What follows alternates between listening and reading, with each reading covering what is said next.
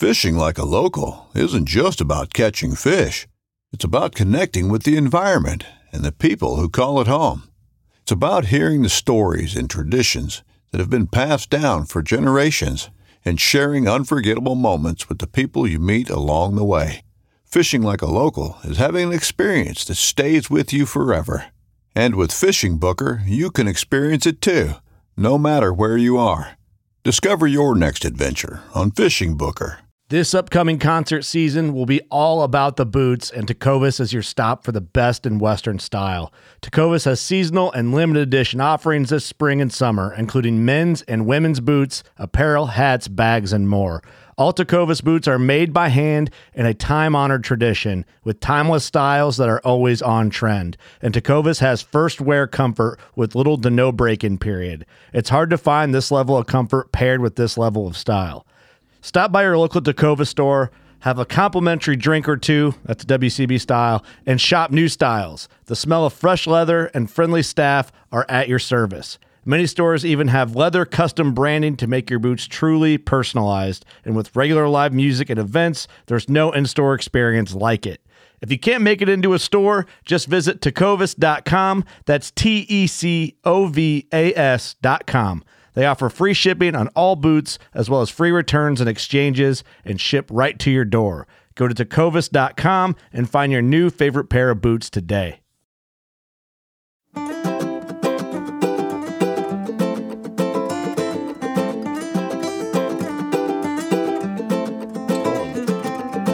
are rolling. Jimmy Wickett, Mr. Meat Mayhem himself. What's up, man? What's up, buddy? How are you? I'm good. Good. Living a dream. I hear you. This place is awesome. Thank you so much. Yeah, we worked hard building it out, so been a long time coming. Yeah, you got a lot of good stuff in here, that's for sure. Trying. And real quick, how are we connected by water? Meat Mayhem, mainly. Yeah.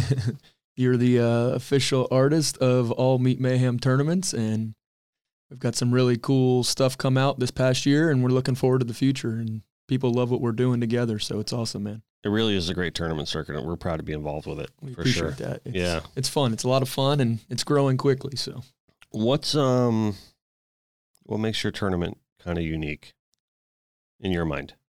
In my mind, Meat Mayhem was a little different than most other tournaments because I was on the other side of the realm for several years. I used to tournament fish. I fished a lot of great tournaments. I've fished all over the place, and I've talked to fishermen, and I kind of know what these guys want.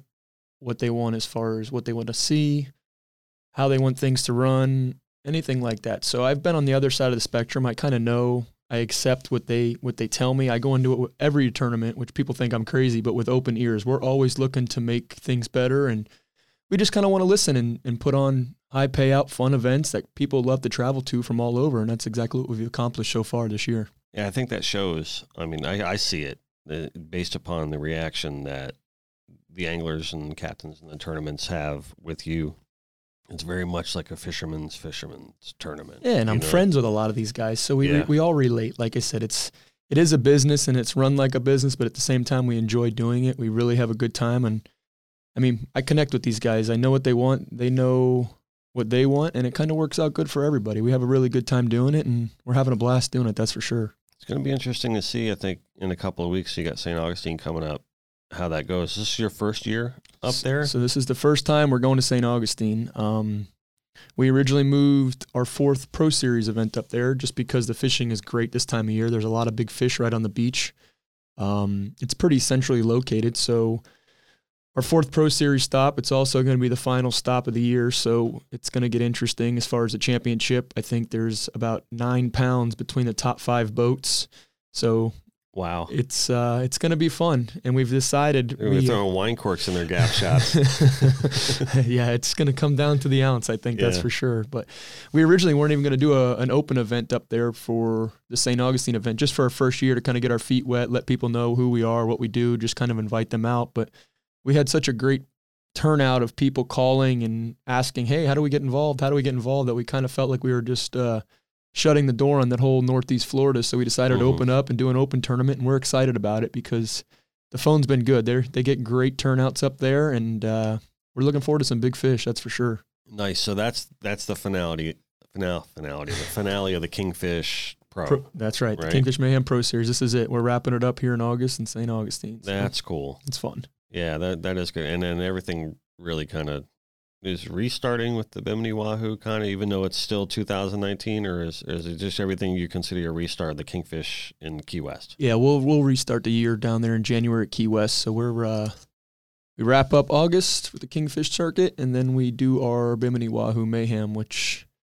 we just announced that on social media a couple days ago, and we've already got boats signing up, a lot of repeat guys. So it's that's a pretty special event to us for sure. It's nice, and we're capping it at 40 boats. 40 boats. Yeah, that's a big payout with a 40 boat cap. It's huge. Was it 150 or something like that? I think last year we paid out $187,000 cash. That's pretty good for a meat tournament. It's nice. And two years in a row, the same team won. So we're gonna see what happens. Warpath. It's pretty wild story that they have there, but it's been good. It's always fun to get across the pond there and meet a lot of different guys we don't get to see on a regular basis. And there's definitely some awesome wahoo fishermen from all over the place. I mean, we got guys throughout the Bahamas and Alabama, North Carolina, Georgia. They travel all over just to come compete in that. So yeah, nice. I think we're going to be heading over there with you this year. I hope so. You blew me off last year. So. Yeah, sorry, circumstantial. Somebody had to get the podcast ready, right? Yeah, exactly. We'll blame it on the podcast. So, St. Augustine's nice. I like that town. It's There's fun. a lot of good people up there too. Yeah. I remember at one point, I guess everyone down in South Florida at one time or another kind of flirts with like leaving South Florida and like moving somewhere else in the state. So that was kind of one of our towns that we were kind of looking into at one point. Yeah. At the end of the day, it's really tough for me to ever leave South Florida. It's home, but we really liked St. Augustine a lot. I mean, that is such a cool town. All the history that they have there, and it's a really good fishery. Yeah, the fishery is really good there. And, a lot of cool people really, right. They got the St. John's Rivers, like right there too, for all the freshwater action, like right behind them. And not far, yeah. Yeah, so it's a pretty cool dynamic there. Yeah, and we're excited to see the fishing up there because we hear about how great the fishing is just off the beach. I mean, I talked to a guy just yesterday calling, inquiring about the open tournament, and he said he caught a 37-pounder on a ballyhoo, like 16 feet of water off the beach, right out the inlet. So, I mean, that time of year, the big fish move in there. They're chasing the mackerels and that kind of stuff. So it's going to be interesting. It's going to be a wild finish there for the Pro Series. We're excited for it. Very cool. So, take me through a little bit how all this started, right? I mean, it's just a fairly kind of, I don't want to say new tournament because you've been around for quite a few years. Going on 5 years now. 5 years, but it's like really kind of built up like a lot of momentum in the past couple of years. Yeah, and like I said, I really definitely think we contribute a lot of that to just the connections I have as far as being involved in the tournament circuit. I mean, I've traveled all over in fish tournaments. I've been very fortunate enough to travel all over the world and catch a lot of great fish and meet a lot of good people, and that kind of definitely helps because you build relationships and you build a following and friendships, and people always want to get involved with new stuff, and we definitely felt that we could put on some sort of tournament circuit series that guys can relate to and enjoy fishing. And I mean, it basically all started going on now. We're going into our 5th year, but it was our first event. Right. I obviously, as you know, I'm a charter boat captain as well too, and I basically wanted to put on an event for a few charter boat guys. Mm-hmm. Basically bragging rights. Hey, we're better than you. The typical. Nothing crazy, nothing. I mean, there's a ton of tournaments out here. There's a lot of great tournaments in South Florida, and we enjoy fishing those as well too, but we just wanted to kind of do something on our own. So I said, let me put something together. We'll get 10 or 12 charter boat buddies and maybe a handful of guys, and we'll have a good time. So my wife, Lauren, I told her, I said, hey, we're going to put on a tournament. And she's like, well, I think you're a little crazy. We don't have enough going on already. And I'm like, no, this will be fun. It's all something. The guys' ideas are crazy, right? Yeah, she always thinks I'm nuts, but I said, okay, yeah, we'll put on a little something here. And I reached out to Bass Pro Shops and said, hey, we need to use your restaurant, do a little captain's party. And, I have a great relationship with the Bass Pro Shops and the family there. And we said, okay, so we set it up, invited a couple boats, put out a few social media posts. Okay, great, 10, 12 boats. Well, I don't think Lauren ever was going to kill me more than that night in April when we put on the captain's meeting and there was 57 boats signed up. So right off the bat. Right off the bat. The first time we ever Really? had 57 boats. So, I mean, we had a line of people. I wasn't expecting it. I mean, it was like, holy crap, what do we get ourselves into? So that was in the first year. The first year. First tournament. I mean, it was crazy because a good buddy of mine, Terry, who runs the Pier 66 Marina, I said, Terry, I need a little spot to weigh in a few boats or whatever. And he about wanted to kill me because I thought his boss was going to fire him for having to weigh in there with mega yachts. And here we are with 50-something boats trying to weigh in. He looked at me like, dude, never again. I'm like, no, never again. Yeah, right. But it was something we were going to move forward with because we had traction. You know, guys reached out afterwards and said, look, we had a great time and we really enjoyed being part of it. And people like new stuff. That's the bottom line. And, you know, I think there's a lot of, like I said, there's a ton of great events in South Florida and throughout the Southeast U.S., But I definitely think there was some holes, and guys involved, they really like what we're doing. I mean, there's a great group of hardcore kingfishermen still out there. There's been some ups and downs with the SKA. It's been recently bought. The guys who bought it seem to be doing a really good job with it, which is cool, and they've definitely sanctioned most of our events this year, our open events. So you guys have... We've kind of partnered up, so it's worked together. Yeah, we're kind of piggybacking off with that, and that's helped out. And I think it helps both of us out because there's a huge, long-standing tradition with the SKA. And you know, I mean, those kingfish guys, they're hardcore. We really enjoy putting those events on because I mean, these guys are they're balls to the walls. That's it. They're nuts. We've talked about this before, where it's just like kingfishing is just a sport. It's like it really is. It's awesome. You know, I love it. You know, I mean, I love, you know, catching a big slot and pulling it over the gunnel, and you know, just it's great with, you know, kite fishing for them and slow trolling. I mean, when you put a 5-pound runner out the moat right behind the motors and they eat behind the boat in the prop wash, I mean, there's nothing better. But we've like I said, we sat down and said, hey, look, you know, we did a couple tournaments and it worked out well, and we went down to Key West and put on a tournament down there, that first Key West event. And after I left Key West driving home, I said, there needs to be something more than what we're just doing with these couple individual events. We need to put on a circuit. We have the following. There's nothing going on. The old SK Pro Series has gone away. And, you know, there's the group of guys that want to travel. They want to have fun. They want to fish. And they want to catch big fish and win a lot of money. And that's basically what Meet Mayhem's all about is we want to put on an event at the best time of year for an opportunity for guys to catch the biggest fish and win the most money. That's the bottom line. And that's what a tournament fisherman wants to do. They want to have fun.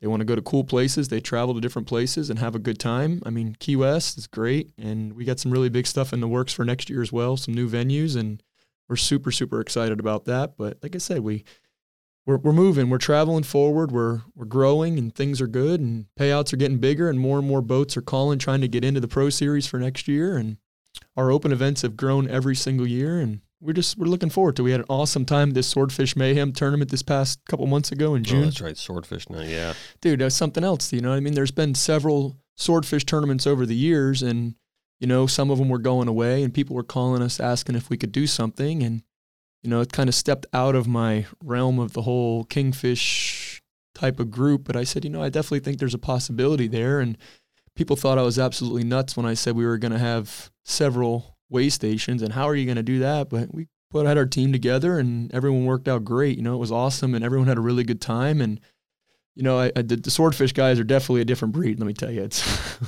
I've learned a lot about those guys in a few. Yeah, they're in a league months. Of their own. Oh yeah, they're good guys, but they're definitely a different breed. But we had a blast doing that. We weighed some awesome fish, and I definitely think that event will grow next year too. We're looking forward to that as well. So. Did you check out my swordfish bill? I did. The one as tall as you? That's it. That's the one. So what happened with that? I know you didn't catch that, Dennis. I jumped in the water and I swam down 1,200 feet. Yeah. You mean at the boat ramp you found it? Right. I got you. That thing's been sitting in the studio for like 4 years. All right. And I just like, that's one of those projects, like I never do anything for myself. Like everything here is tied to a project. And I can't, you know, like I've been staring at it. I'm like, yeah, one day I'm going to paint that thing. One day I'm going to paint that thing. And then I look at my project list and I'm like, I'm not painting it today, not painting it today. I'm sure it'll be cool when it's all done, that's for sure. Yeah, hopefully soon. That'd be cool. I think one thing, historically speaking, one thing I think that's always made tournaments fail is the ownership and lack of trust in the ownership from the anglers to the ownership of the tournament. I think that people have a very good sense to trust you that you're doing the right thing. You're handling the business the right way. You're handling the tournament the right way, handling the money the right way. And just overall being a fair judge of how things get decided upon. Mm-hmm. And, you're a very well-respected angler, charter guide at Bass Pro here in Dania Beach. You got the full support of Bass Pro behind you, full support of Mako. Mercury is another huge sponsor of yours, among many other people that come in and get involved with your tournaments. But I think that's a big factor with Meet Mayhem. It's at least what I see, is the fact that, people know, Jimmy's going to run it right, and Jimmy's doing it right, or, he's hearing us, he's listening to us, or he thought this through, Yeah. And I think that's important. Because I think historically speaking, if you look at a lot of other tournaments, some guys would be like, wow, the entry was this much and the payout was only this much. And, where's the rest of that? Or, maybe that didn't happen right. Or, maybe they made the wrong decision on a call or something like that. Yeah. So can you talk to maybe some more of that kind of issue? Yeah. Well, it's like I said, we don't do anything until we've overthought it. With any event, especially, for instance, this swordfish tournament. We were asked 2 years ago to put on a swordfish tournament, and I just wasn't ready. It wasn't thought out well. And, multiple way locations, it's tough, and you got to make sure things are run smooth. But I always overthink things. I overanalyze things and what could go wrong and how are we going to handle that so nothing does go wrong. That's my biggest thing is we want to run as smooth as possible. And we want people to have a good time. We want people to talk great about us and want to come back next year. And, we got, for instance, the Pro Series. We're moving the Pro Series to 50 boats next year. Really? So basically the first 40 boats that are pre-registered this year, they have the first option, right of refusal, and then we'll open up the remaining spots. And, we get phone calls every single day. And it's, hey, how do we get in for next year? Or how much do I have to pay more to get in right now? And it doesn't work like that. I'm as fair as they can be. I'm a straight shooter, dude. This is what it is. We're black and white. We're transparent. You go to any one of our tournaments, you're going to see me and you're going to see my wife at the registration table. I might not be doing much. I might just be looking good. But she really runs the show. She runs the show. She's the boss. And she'll tell you that flat out. For sure. But like I said, people I think definitely respect that. You go to a lot of these other tournaments up in the Northeast, and I fished a lot of them, the White Marlin Open, the Mid-Atlantic. Those are huge, huge, huge operations, but no one really knows who's the main person behind that, or who's the key component behind that, or who do I really talk to if there is a problem? People know when they come to one of our events, they see me the moment they walk in the door, they see me doing the weigh-ins, they see me doing the award.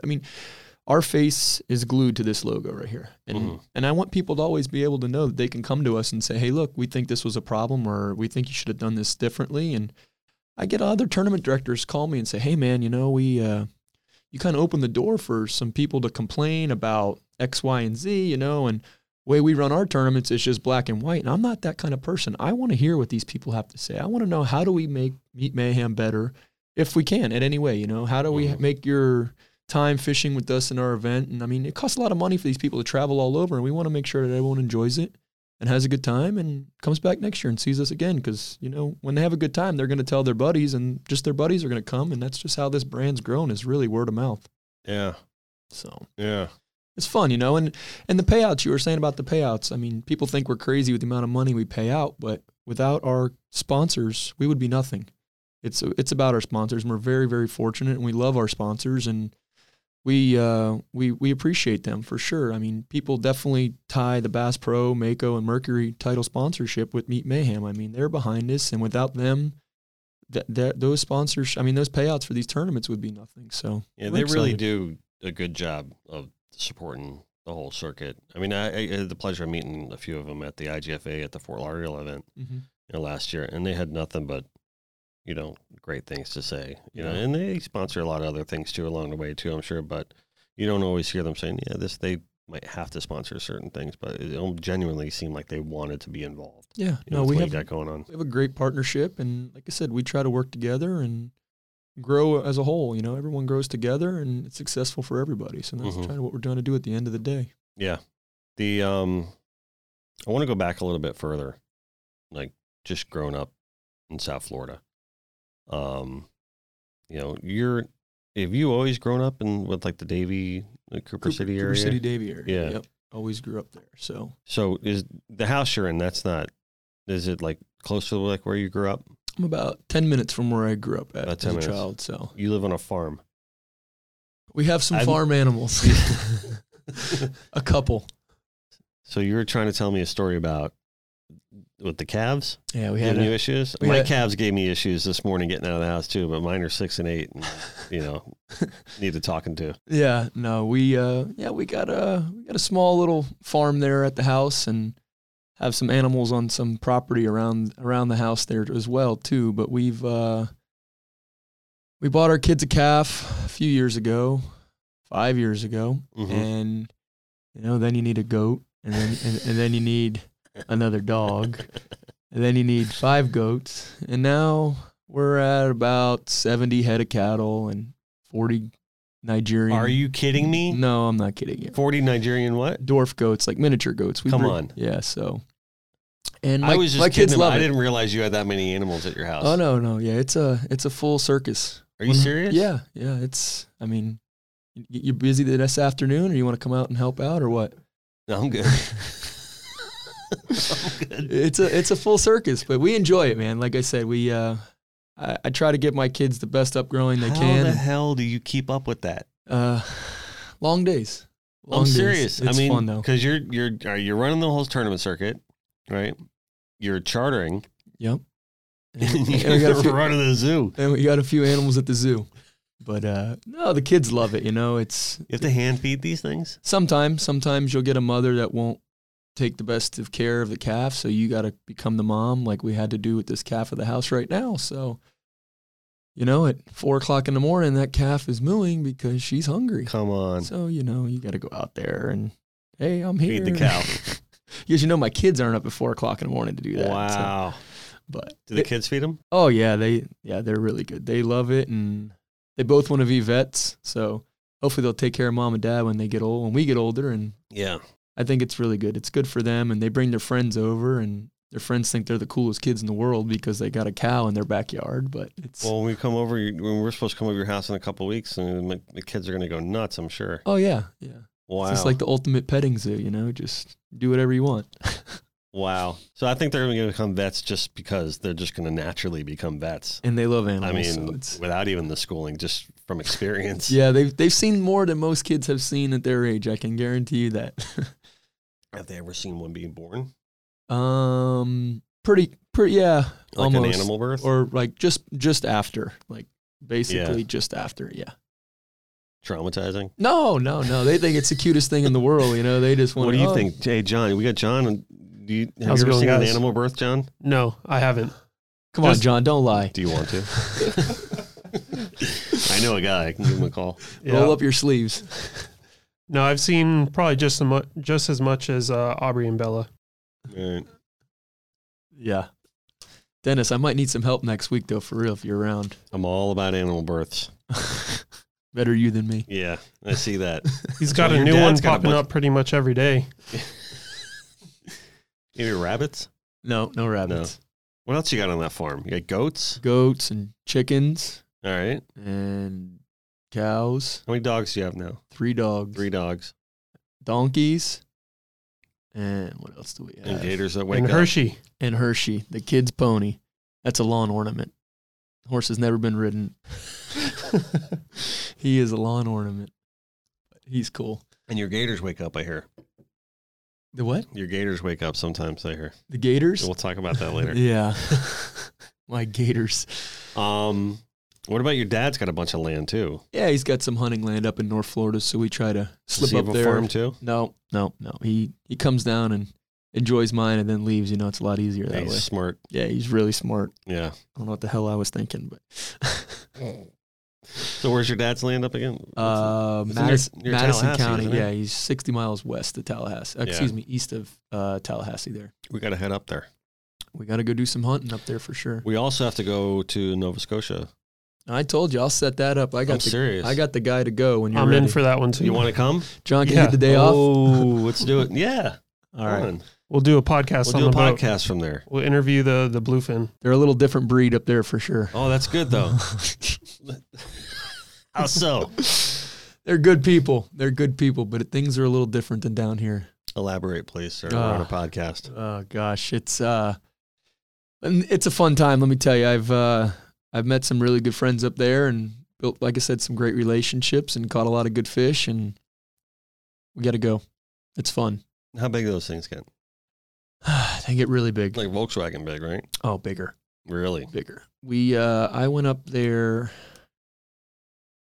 4 years ago now, was my first trip up there. And I went with a guy who I was running his boat for, and he wanted to go catch one, so we decided to go. And I reached out to a guy I had met and called him up and said, Mike, I got to bring this guy up. We want to catch a fish. And he's like, oh, I got a tag left, And it's a really heavily regulated fishery. It's an awesome fishery because of the regulations that the Canadians put on the fish. So basically, from what my understanding is the guides can put in every year for a tag.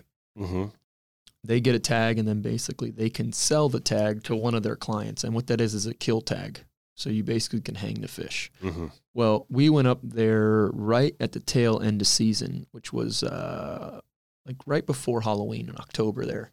Right. And he wound up already having his tag filled, but he called me a couple days prior and said, hey, there was like a lottery for an additional tag, and would I like to come up and we could harvest the fish? And I mean, obviously he keeps the fish and fish money and all that, but we could harvest it or whatever. He said, I have to do it within like X amount of days. I said, yeah, let's go. So we planned a 4-day trip up there just because the weather and fishery, it can be a little funky sometimes. You got to kind of find the fish. So we flew up there and got to Nova Scotia, and awesome place. They got a whole full deal. I mean, cabin overlooking the ocean, like really cool. That's spot. half the reason why I want to go there. It's I've awesome. never been to Dude, that it's area. Beautiful. It's beautiful. Really, really, really cool place. Went down to the Fisherman's Wharf right there. The first night we got there, and there was a fish like 570 was weighed in, and it's like, holy crap, we're here. This is real deal. And when you see a fish like that hanging, you're like, wow, this is cool. It's a big football. It is. Yeah. So we kind of went home, did our thing, and said, hey, look, we're ready for the morning. Got to the boat, met Mike down the boat. We had about a 25-mile run.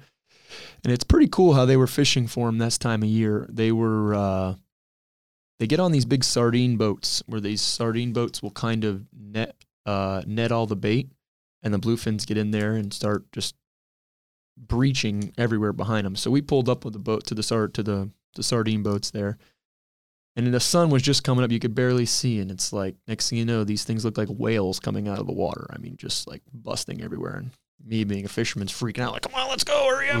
And the guy's like, dude, relax. Like, I'm like, dude, we're going to miss the bite. And he's like, it's not like that. Yeah. So, it's not Florida and it's not 8 a.m. Yeah. Yeah, exactly. Put out 2 baits. It wasn't 30 seconds. We were tight. Really? And yeah, it was good. And how long did that fish take to bring up? We fought that first fish for about 3 hours on a 130 with about 75 pounds of drag. Wow. You better be in real shape. That's together. work, man. Yeah. I need to start doing push-ups. Something. We had Troy from Papa's in here yesterday. We talked about all this like health stuff that he's doing.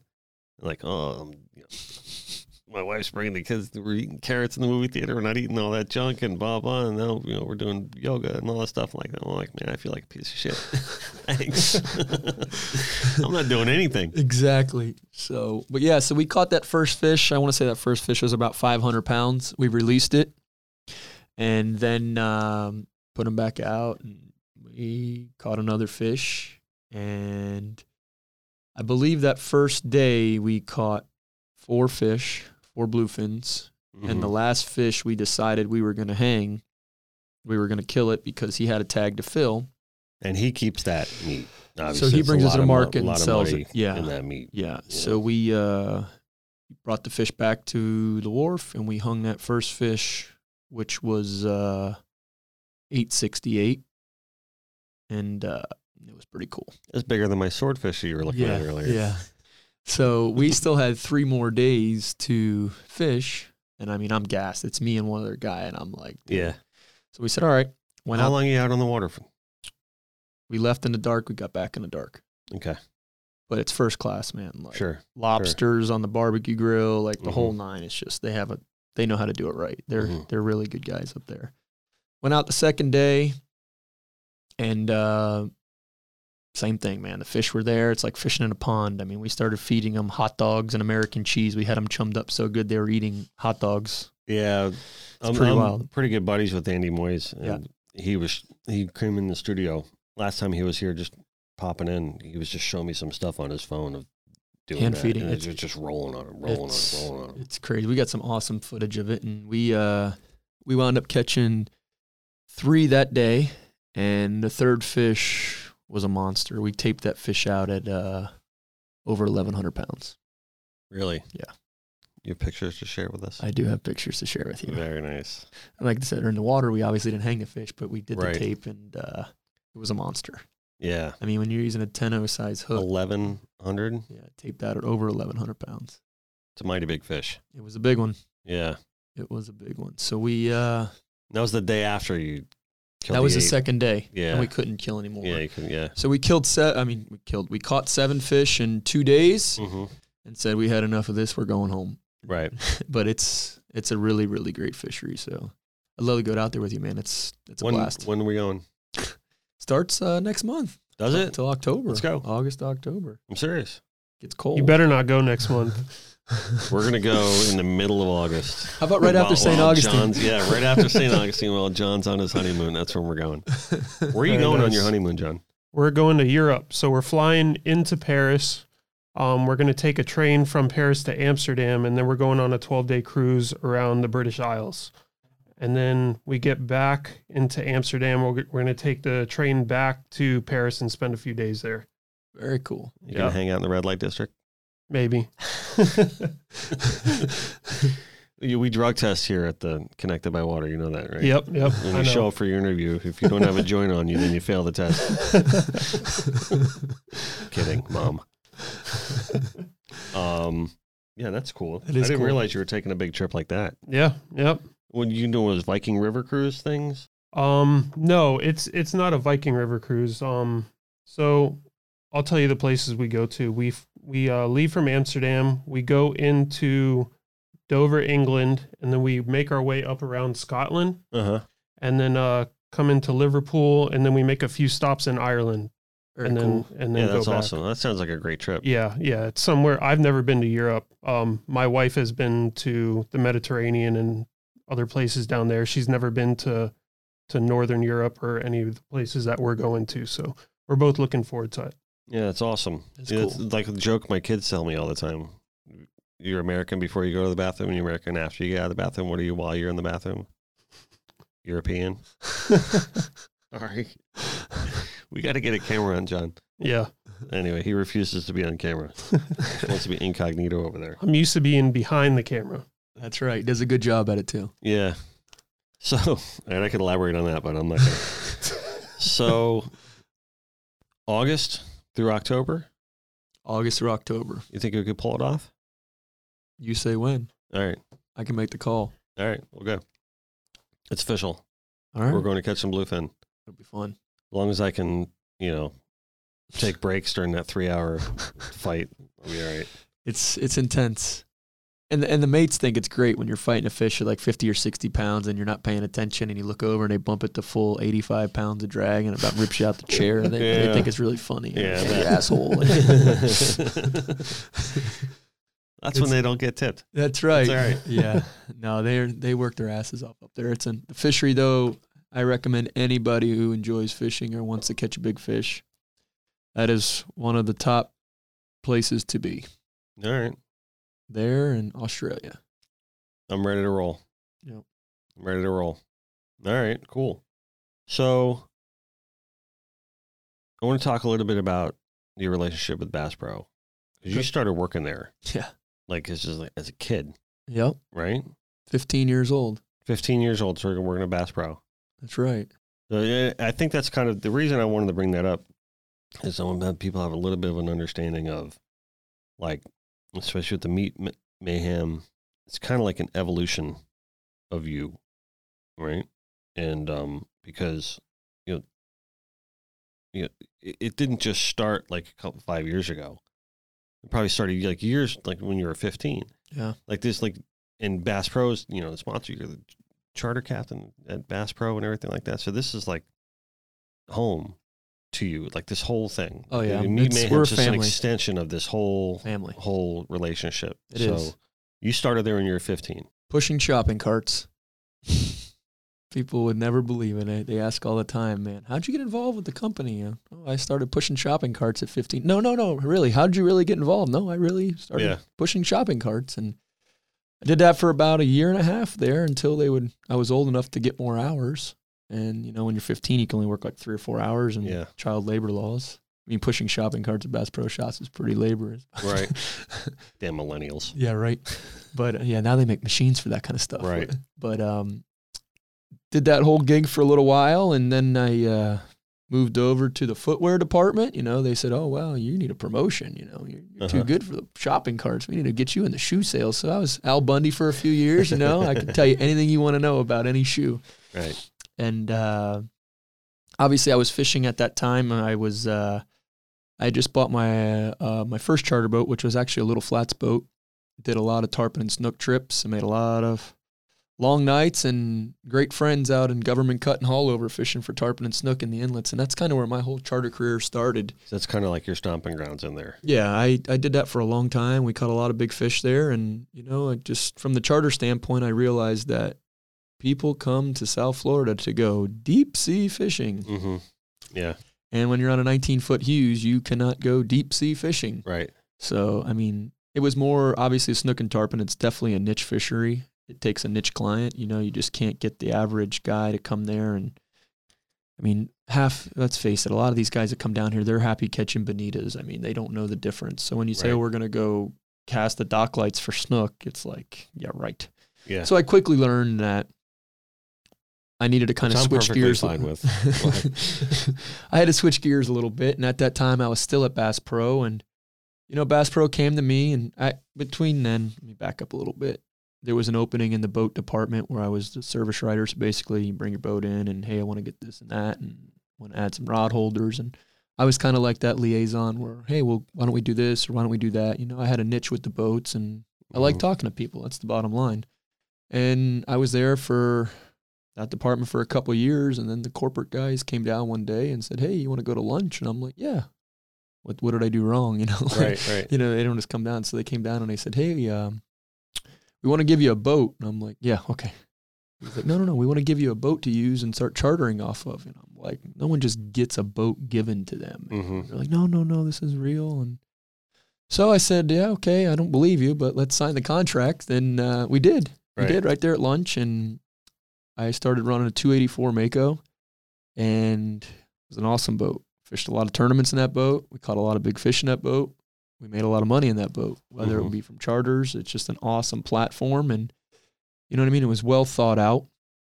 And that's kind of where that whole boat side of Mako and Bass Pro really just took off. Is when I started being more involved with that and started running their boat for my charter business, and was just able to expand my charter business that much more because I could go offshore. The boat was still good enough to where if I had my clients who wanted to fish the inlets for snook and tarpon, we could definitely do it 100%. And it was definitely a turning point in my career as far as, wow, this is real life. These people believe in what I'm doing, and they like who I am, and they like to see what we're doing, and let's roll with this, and it's been a great ride. There's been a lot of really, really good, fun times that I've had with them, and a lot of opportunities, and I definitely think we've helped each other out over the years. And I was fortunate enough to work with a couple of the engineers over the last several years, and they came to me and said, look, we want to build a bigger boat, but we want it to be a fishing boat. We want to have fishing aspects, and we want you to have your thumbprint all over it. So, I flew up to Miami, Oklahoma with a good friend of mine who no longer is with the company anymore, but great guy. And we went to a hamburger joint. I'll never forget, Miami, Oklahoma, middle of nowhere. And he's like, look, what do you want to see, or how do you want to do this, or what do you think we should do, kind of deal. And I grabbed a napkin and made a few sketches, and nothing like Dennis Friel, but made a few sketches and gave it to him, and he said, that looks good. And 6 months later, there was a CAD drawing of what I drew on a napkin, and it was like, holy crap, this is real life. Like, yeah, that had to have been pretty cool. It was cool. Yeah. And then a year later, it's, hey, why don't you fly up to Springfield to see this boat we're putting in the water? And it was your boat. It was basically the boat, the 33, 34 Mako that, I mean, there was obviously other people involved in it, but as far as a lot of the aspects and the fishability of it, and I mean, the wish list items and all that. Yeah. What the boat needed to have to make sure Right. it competes with all these other boats. And, you know, guys, these hardcore guys want a lot of nice stuff. And I made sure that was all put on there. I mean, it's the little things too. And, you know, it was awesome. It was great. We got to be really involved with that boat, that whole build. And Mm-hmm. Now, the boat you have now, is that an evolution of that same build? same build. Because your boat's beautiful. Well, I appreciate it. Yeah, it really is. So I had number 1 hull, went to Mercury for testing and development, and I had number 2 hull, and I had that boat for about 2.5 years, and now I have another 334 boat, Mako. So it's like I said, it's an awesome boat, man. As far as the fishability and the platform, it's an awesome boat. For what I do personally for my charter business and how we tournament fish with the live well situation, the second station tower, I mean, it's perfect. But it's still 33 feet, so you can put 6 or 7 guys on it, fish all day, but still be able to maneuver around. I mean, some of these big center consoles, they're getting crazy. I mean, it's nuts, and it's still The boat affordable to run industry, too. You know, is just really just. I mean, I don't know if it's social media or everyone just seeing what everyone's doing, or but in the last few years, the center It's gone console crazy. industry has just launched.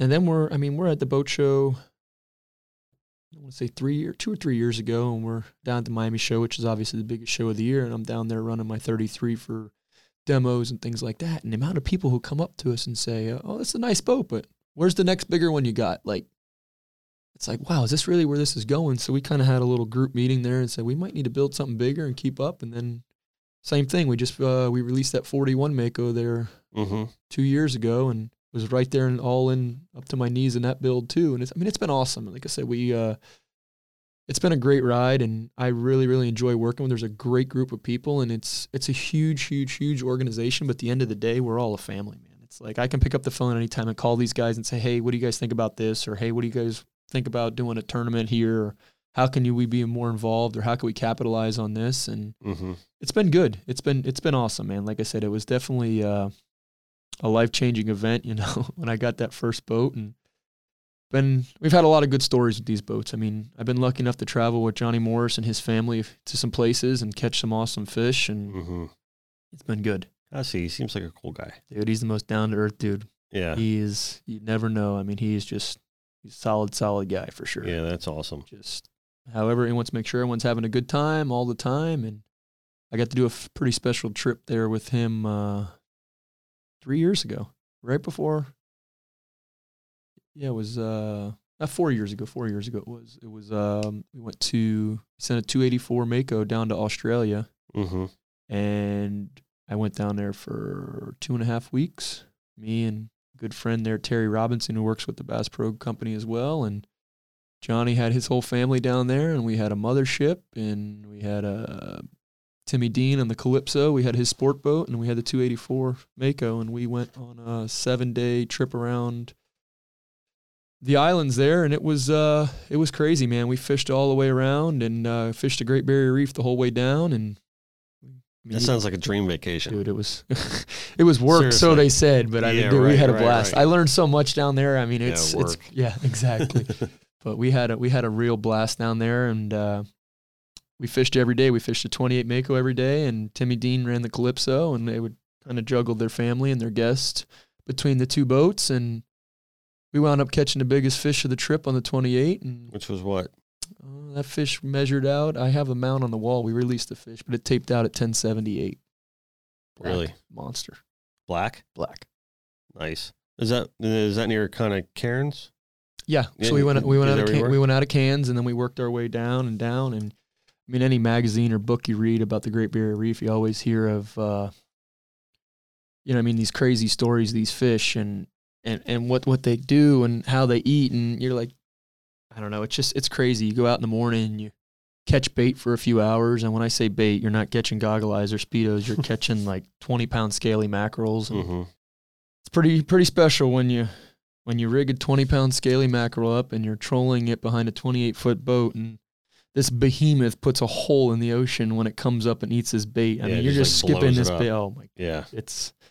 it's something that you'll never, ever forget. I mean, crazy. It's a nice fish. Caught it on a 50, stand up. Wow. I don't even think she knew she was hooked. Really?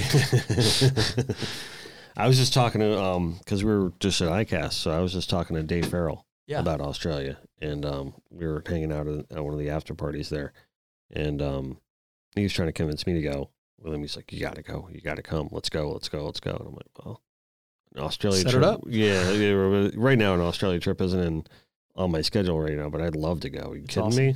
The plane ride sucks, but Yeah, that's right here. Yeah, here you it's gotta like go for a 18 while. hours. Yeah. It's a long time, but let me tell you, it's worth it. You'll experience some stuff down there. Like I said, the fishing is incredible, and it's definitely a place your kids will love. Sure. You'll drive down the highway and see. I mean, here we see ibises on the side of the road. Mm-hmm. There you see like kangaroos on the side of the road. Right. It's pretty cool, man. It's, Yeah, that's cool. It's a good time for sure. It's a totally different place. The land of Oz. Yeah, Yeah, that's for sure. that's awesome. But I wanted to ask you, going back to the inlet stuff. You ever fished a hot water canal growing up, like right off the power plant? And everything? yeah. There's a I lot. remember, like as a kid, sneaking in there. Well, now you really can't get in Now there. you but- can't. You know what I mean? I mean, post 9/11, there's like no way. But I remember, like when we were in high school and stuff, we used to sneak in the fence holes. Yep. And just nail the tarpon. Tarpon in in the there, get winter in when there. the hot water running right off that power plant. That's right. No, Yeah. there's definitely. I mean, that used to be really good there, and then even right there at the point where Port Everglades is, can't go there anymore either. But I caught my biggest snook ever right there off that dock and that dock light there. Yeah. So Yeah, it's nice. 52 inches. I don't think I'll ever beat that one. Yeah, that's a nice fish. It was a big snook. It's an overslot. Yeah. Yeah. Nice. Almost double. We got this. Almost as tall as you, Dennis. Yeah, almost as tall. Almost as tall. I'm almost as tall as it. Actually, well, yeah. Yeah, exactly. Sorry to do math in my head. Yeah, Got exactly. the snook master over here. John, What do you think about a 52-inch snook, John? That's small. It's small. You No, catching I- that on your Zepco? Yeah. No, that's a really big fish. That's a fish of a lifetime for sure.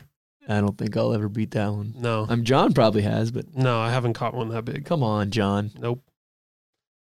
Still John trying. Chandras was on a big one the other night. I saw. Were Yeah, you?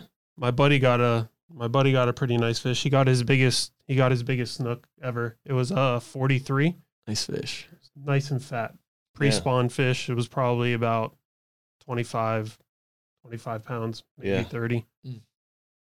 John Off and the I are- beach. Yeah, Pretty cool. John and I are supposed to grab the fly rods and head up to Jupiter. Red Reef Park. No, up in Boca, like North Boca. Pretty Mhm. soon.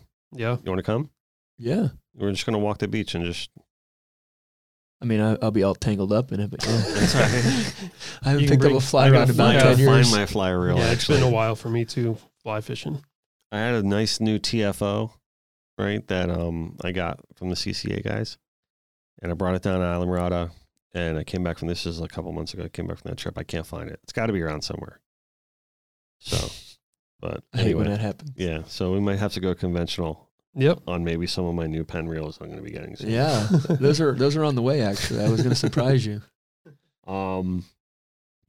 What's next for Meet Mayhem?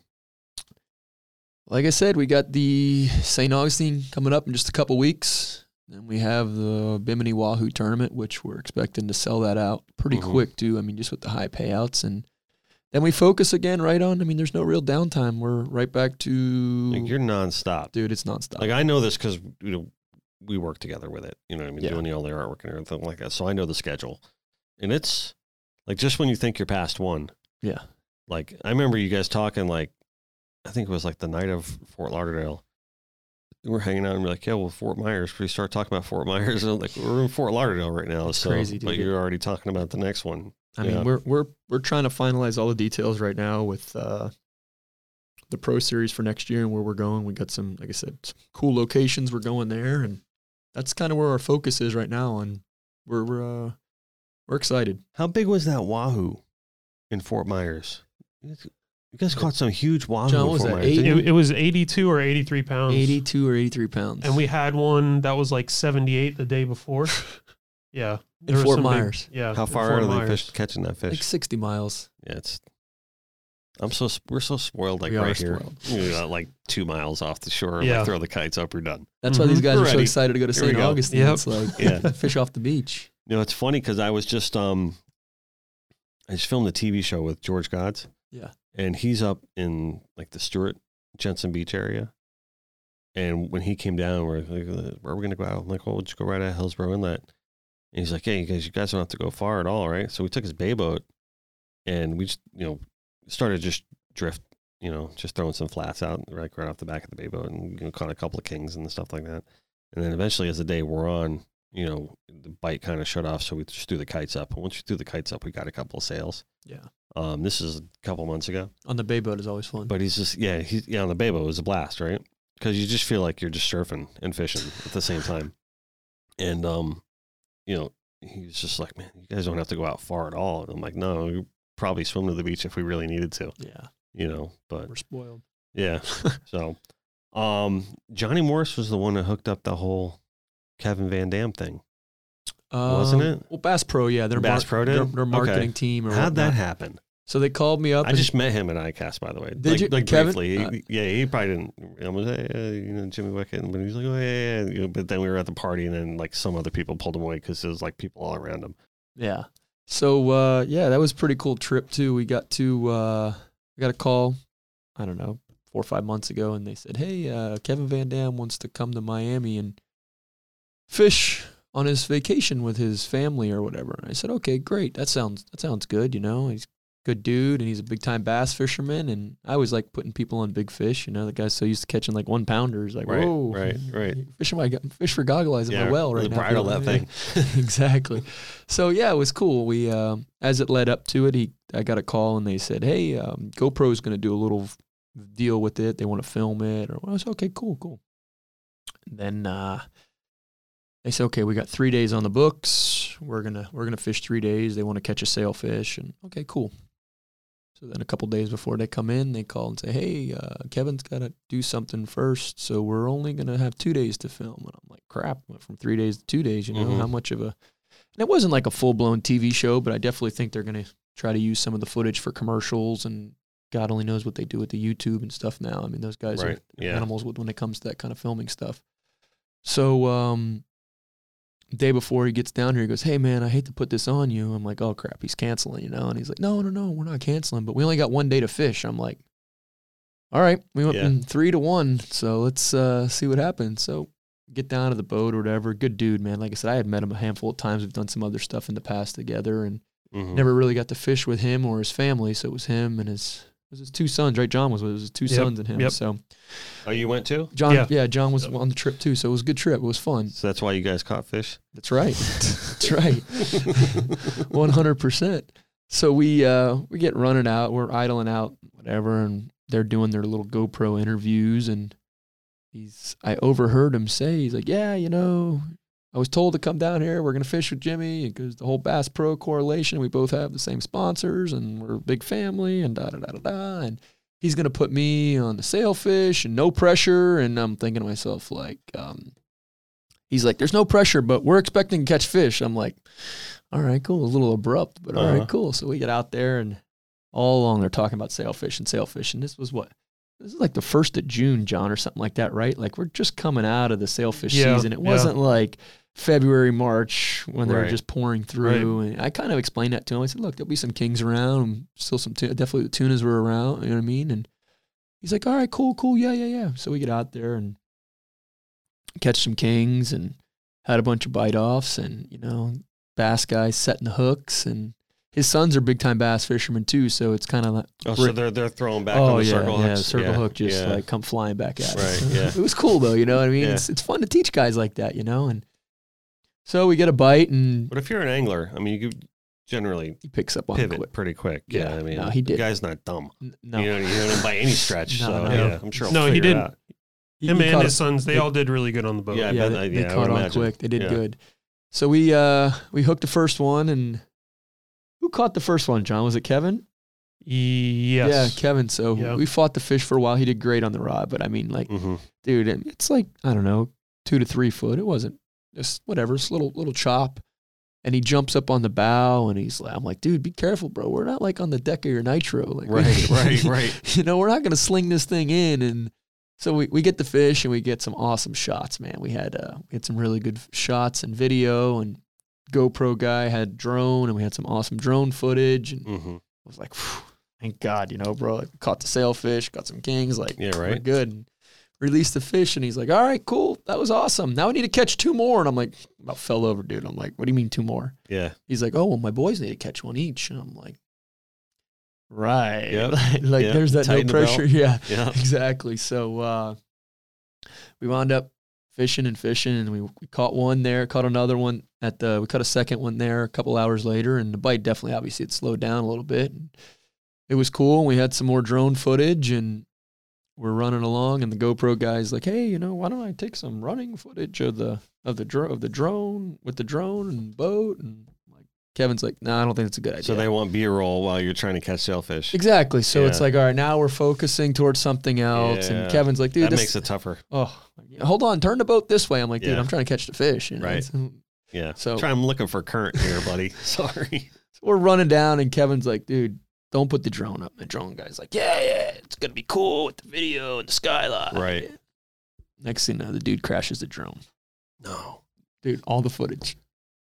What? He crashes it, dude. It's still sinking right now. Dude, it's still sinking. Dude trips down like. So it's all SD inside the drone? It's not, none of it's coming out like Yeah, no, all the footage was through lost. transfer? So what had happened was he had no. he had the return to home feature still on. So the battery got low, and the drone's following us, and all of a sudden it just turns around and starts going the other way. So we had to turn around and start chasing the drone down, trying to land it. It was Return Oh, to man. home? I've never heard of such a thing. Yeah. Obviously, I'm not a video guy, but yeah. So return to home Dude, the feature? guy ripped his clothes off and just like dives right in, like he's gonna go get this thing out of the abyss. And I'm like, I'm taking videos, like I'm in the tower, like this is fucking classic, bro. Like look at this guy. This guy's freaking out, probably gonna lose his job for the footage, and I'm Oh over here my dying. God. But needless to say, he got So back the in the thing boat. just Gone. on its own brain, just turned around. yeah, Really? Wow. So caught the 2 fish and had no drone footage for the whole day. So you can only imagine what Kevin thought when he was going into that. So it was Oh man. no pressure, you know. No. Yeah. But we wound up setting up right there. And I had a tailer coming down. We were running along, and I seen a free jumper, and the damn thing was tailing right on the surface. And we pulled in there real fast and set up perfect. And John grabbed the rod, and Kevin grabbed the rod. And it was cool because Kevin was like sight casting like They he would to a just pitched the spinner bass. out. Yeah. But his son got tight. We fought the fish for a long time, man. I think the fish was tail wrapped. We fought him for a long time, but we did catch the fish, and Mm-hmm. it was cool, man. We got all 3 of them got their first sailfish, so it was a pretty cool feat, and something Nice. they'll definitely remember. That's for sure. It's, Breathe a sigh of relief at the end of the day. oh my gosh, dude, you Yeah. have no idea. It's like I'm sure. we lost all the footage, but hey, we had a good day, you know. Well, you guys got some pretty good filming from We it, got all the though, didn't GoPro videos and stuff, Yeah. but just we didn't have any drone footage No or whatever. drone, But yeah. it's all good, man. Like I said, we had a good time, and look, now we got a great story to go with it, you know. mm-hmm. you? Yeah. I mean, I saw some the video of it. I mean, it was It's pretty amazing good what those stuff. little GoPros do too. It's, Yeah. Yeah. So that's cool. The day bet started out Kevin was great happy. too. We lost all our bait in the morning. Yeah, all the bait died in the morning. Boat In the the bait boat pen. dock When it behind us rained? cleaned his boat with bleach, and Oh. Yes, we four showed dozen a gogs or 5 dozen gogs were all dead. bunch of pilchards and herring. Yeah, we lost everything. So it was everything is just kind of like a curveball. But if All's well if that you don't ends have to well. adapt, that's fishing, man. Like you Yeah. said, they keep throwing something at you. You just got to deal with it, whether the conditions or the bait or the drone footage or. Mm-hmm. It's fun though, you know. That's what makes you coming back for more, for sure. You're a professional, Jimmy. No, Professionals I use that adapt. use that term loosely. No, I'm serious, man. You're a pro. We try. You know what I mean? You make it happen. You got to make it work. You know, and that's every day. Yep. I mean, I often talk about that. Like there's a lot of correlations between, fishing and running a studio or even any business really, but just adapting and just like kind of pivoting and having to kind of react to, whether it's a client or a scenario or a situation or a timeline or a deadline, I probably say this quote like way too often, but there's an artist, a very famous artist that I love. His name is Chuck Close. And Chuck Close's story is kind of like, he was a, famous artist in New York in like this late 60s, early 70s. And he got into a car accident and really was like paralyzed from like the waist down, and, had to relearn, a lot about his life. But he adapted and came up with such a unique art style that he kind of flipped like the New York pop art scene like on its ear. And he's very famous for like one quote in particular, and this is the part that I say, all too often, where I say inspirations for amateurs. The rest of us wake up early every morning, get to the studio, and get to work. And basically what that means is, like, if you sit around waiting for inspiration to come to you to get your job done, you're going to be out of a job. You might as well not do this for a living, because doing it for a living and doing it for fun, completely two different things. And it's the same thing with fishing. Yeah. If you're going to sit around and wait for the fish to bite, or not work hard to get to where the bite is, or understand what you're doing, or, learning about, the conditions and, and what needs to happen and the right kind of bait and the right, understand the watercolors and just like, staying on it, Yeah. Then you're not going to really do a very good job professionally. It's true. It's not luck. No. When the same guys keep winning these tournaments, or the same guys keep bringing in, the hauls. If you look at some of the great captains in our area, we, in my mind, have some of the best captains in the world right here. It's true. Those guys aren't stupid. Those guys work hard, and they're very smart. You can see who puts the work in. And yeah. Like you said, every once in a while someone gets lucky, but 9 times out of 10, it's the guy's preparation means success, Yeah. And if you look at one artist versus another artist's work or catalog, or what another artist is achieving, in this business or any other business, it's not just because that person is talented. That person is also, paying attention to the landscape of the business or what's going on, and there's working really hard to make it happen. So you got to respect that. Sure. You can't just look at what like another artist is accomplishing or another fisherman is accomplishing and look at it with scorn or anything like that. You just kind of look at it and be like, got to respect it. It's true. So I don't know. You're a pro. You caught Kevin Van Dam 3 sailfish. Yeah, we had a good time doing it too. That's for sure. We yeah. learned a lot about him. He learned a lot about what we do down here. And, those guys, they got a crazy schedule. I thought my schedule was nuts, but the amount of appearances and events they got to travel to and fish different waters and never fish some places. And then, go there and compete for hundreds of thousands of dollars on the line. It's crazy. Yeah. We're lucky enough to, at the end of the day, we're fishing the same handful of baits down here. Everyone's got a little trick or a trade, but think about it from his standpoint. He might go to a lake in Alabama and have to fish the root beer jig with the curly tail twale. Yeah, right. Mr. Twister, all this, and then he's got to go to from Alabama he goes to Michigan and he's gonna fish. It's like those guys have to adapt more than anybody. I've never. We fish the same baits and the same rods and the same rigs just about every time. Those guys, what they have to do. They're geniuses. It's a work of art for what they do. And I think that's really kind of like the thing about bass fishing or even freshwater fishing on the whole. At least the guys on that level, the way they do it. I don't think it's necessarily about the size of the fish, but the art or the knowledge and intelligence it takes to be consistent. That's right. And I really think that's what it comes down to with bass fishing. For it's sure. just consistency and the knowledge it takes, and everything that, you've learned over the years. And again, when Kevin Van Dam, something like 7, 8, 9 time world champion, something like that, some crazy number like that. There's a reason that it's him all the time. That's not luck. No. You know what I mean? He's put his work in and he's good at what he does. That's for sure. Right. Yeah, that's killer. So, meet Mayhem. That's it. St. Augustine's next. We're rolling into St. A. Here we come. Bimini Wahoos after that. That's right. And then 2020 starts with the Key West Kingfish. Key West. Right on. Land of the Giants. Yep. That's my favorite venue. Yeah. Key West. Well, we'll be down there for that one too, because I know we're going to be even doubly, triply, quadruply involved more. Dennis is this coming. year, and we got big things happening. We do. The studio's got big things happening with the Meet Mayhem too. That's so right. we're excited about to roll out some of the new stuff that we're doing for you guys, and it'll be fun. excited we're looking about forward to the rest of the year in 2020, and making it all happen. Making it happen. Right. That's what it's all about. Lauren sitting in the background, really kind of telling everyone what to do. Oh, no, she's right up front and center. No, I mean, like, not coming on the podcast. Oh, but yeah, she's yeah, going to be yeah, like, yeah, all right, no. now you guys got all that out of the way on your podcast. So I asked her again let's last get to work. night. I'm like, you want it? She's like, no, that's not my thing. She should come on. Yeah. Well, she's going to come on with the girls, though. Yeah, as long as you got a few bottles of wine. And so be Corinda right. and Liz, right, and Lauren, they're all going to come on, and we're going to maybe some margaritas or some wines or, martinis. I saw Liz pop in earlier and, like, laugh at us. Like, look at you guys over there. And yeah. She left. Right now? Earlier. She opened the door? Yeah, she came in, she smiled, she waved, she laughed at us. Funny. She didn't say hello to you. No, she didn't. No.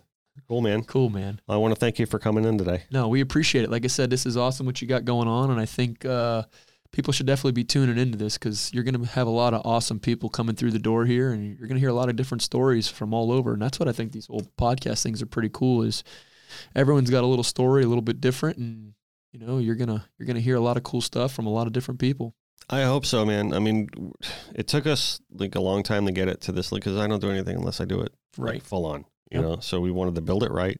It's done right, awesome. And we got a super duper list of people coming on, yourself obviously included, and we just wanted to build a community, together here, and just I know we talked all about fishing today. Yeah, but it's not just a fishing show. It's connected by water.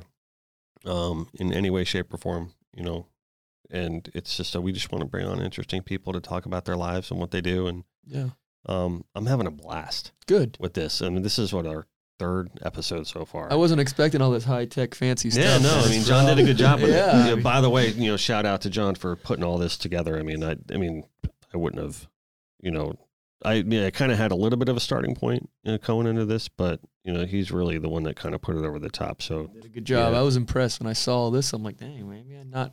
It's a little above my pay grade over here. Yeah, me too. Right? It was fun for sure. Yeah, no. So I hope we do a million of these because I'm just loving doing it and bringing everyone in. Because I love talking about this. Yeah. I mean, it's just my passion. Just not only just fishing, not only just painting fish and everything, but just the whole lifestyle and the whole culture behind it. Growing up in South Florida and just embracing like where we, because it leaves an indelible mark on you that you take with you forever. Like, the palm trees, the salt water, the warm air, and just, the friends and the people and, the camaraderie you build around the water. That's right. I mean, because there's no other, to me, there's no other thing that brings people together. We had, Captain Vinny Lasorsa on when his wife Sarah talking about the FFO. We talked about that a little bit. That when you go fishing with someone, it's different than when you go like out at night with someone, like for the first time. Like, hey, this is my buddy. We're all going to go to a bar. All right, cool. You go to a bar, you hang out, whatever. All right, you might, then become friends with that person. But when you go fishing with somebody, right? You kind of form a bond. Like we fished together. Yeah. Because I can probably sit in a room right now with a dude that I went fishing with 5 years ago, but haven't talked to him since. And have a and full-blown conversation. We're tight. Yeah. And because fishing has this really kind of weird mystique way of bringing people together. Yeah. Once you go fishing with someone, it's almost like it's like a fraternal thing. Creates a story. Yeah. So for sure. The memory and the story. Yeah. Sure. So, and I think that's really kind of what we want to accentuate here is that bond of, what this culture and what this community, what Connected by Water does to people. Yeah. 'Cause water has healing properties, but it also has, harmonious building properties too. And, it's my life. You know what I mean? That's it. This is it right here. Deep real, buddy. So cool. Cool. Well, man. Jimmy, thanks for coming, brother. I appreciate it, man. Thanks anytime. We had a blast. That's for sure. Right on. Do it again. See ya.